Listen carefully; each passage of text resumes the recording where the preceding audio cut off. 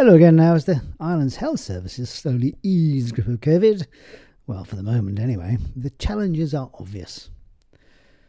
Just at cold-face level, as GPs are starting to see more patients in the surgery.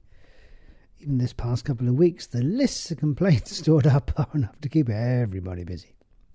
The shadow of those who, some for many months ago, struggled to deal with the many side effects of a bout of COVID, notwithstanding. The whole world, though, is in the same boat, so perhaps we just have to just roll our sleeves up and just collectively just get on with it. Numerous patients we've seen recently for the first time in what seems like ages, and just like any well-oiled machine, humans do need a bit of maintenance from time to time to function at their best, while some aren't in great shape. Not only adults, of course, more worryingly the raft of youngsters have had issues during school time. Disruptions, remote working, lack of interactions with friends and colleagues, they're all trickling in too with some unresolved physical issues, many with clear signs of anxiety. As to what this all means to these young and clearly life-inexperienced brains, well, time will tell. Producing, though, mainly a bit of anxiety, anxiousness, some low mood and a subsequent sort of lack of direction noticeable to some parents.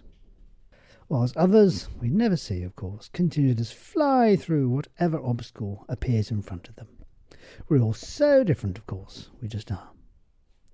The requests from several quarters and directions for CAMS referrals, the Child and Adolescent Mental Health Service referral service, testifies to that in itself, I think.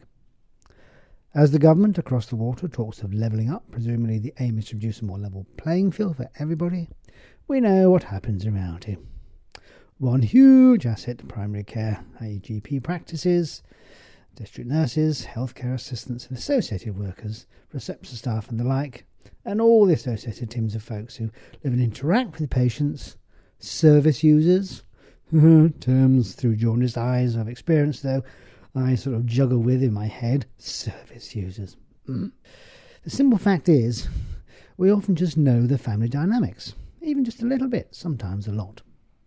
By our interactions with various, most or the odd family members, sometimes not very often, but sometimes often.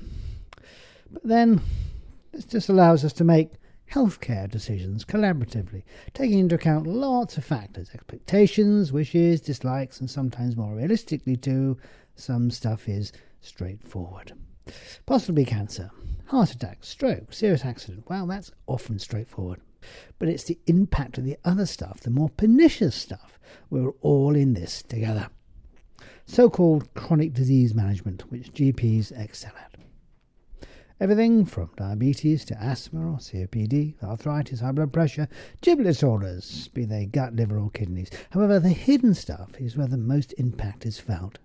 Ingrained mental health disorders, the mood disorders such as chronic anxiety or depression, and the often lifelong things like schizophrenia or bipolar disorders, and the loosely termed personality disorders, often harder for those who do not actually know these people themselves.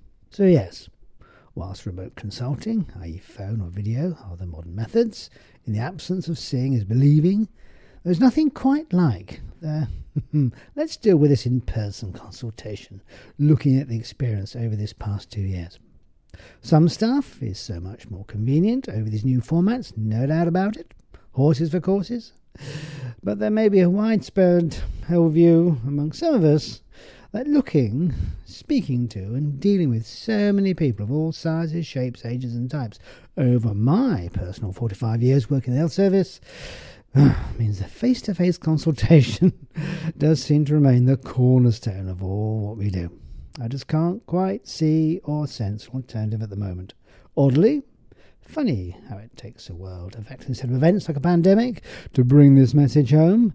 Getting the demand quart into the available pot, well, that's another matter, of course, altogether. That's the challenge, and probably always will be, in a free at point-of-access health service. And long may it continue. I'll stop rambling on, though. Until next week. Cheerio.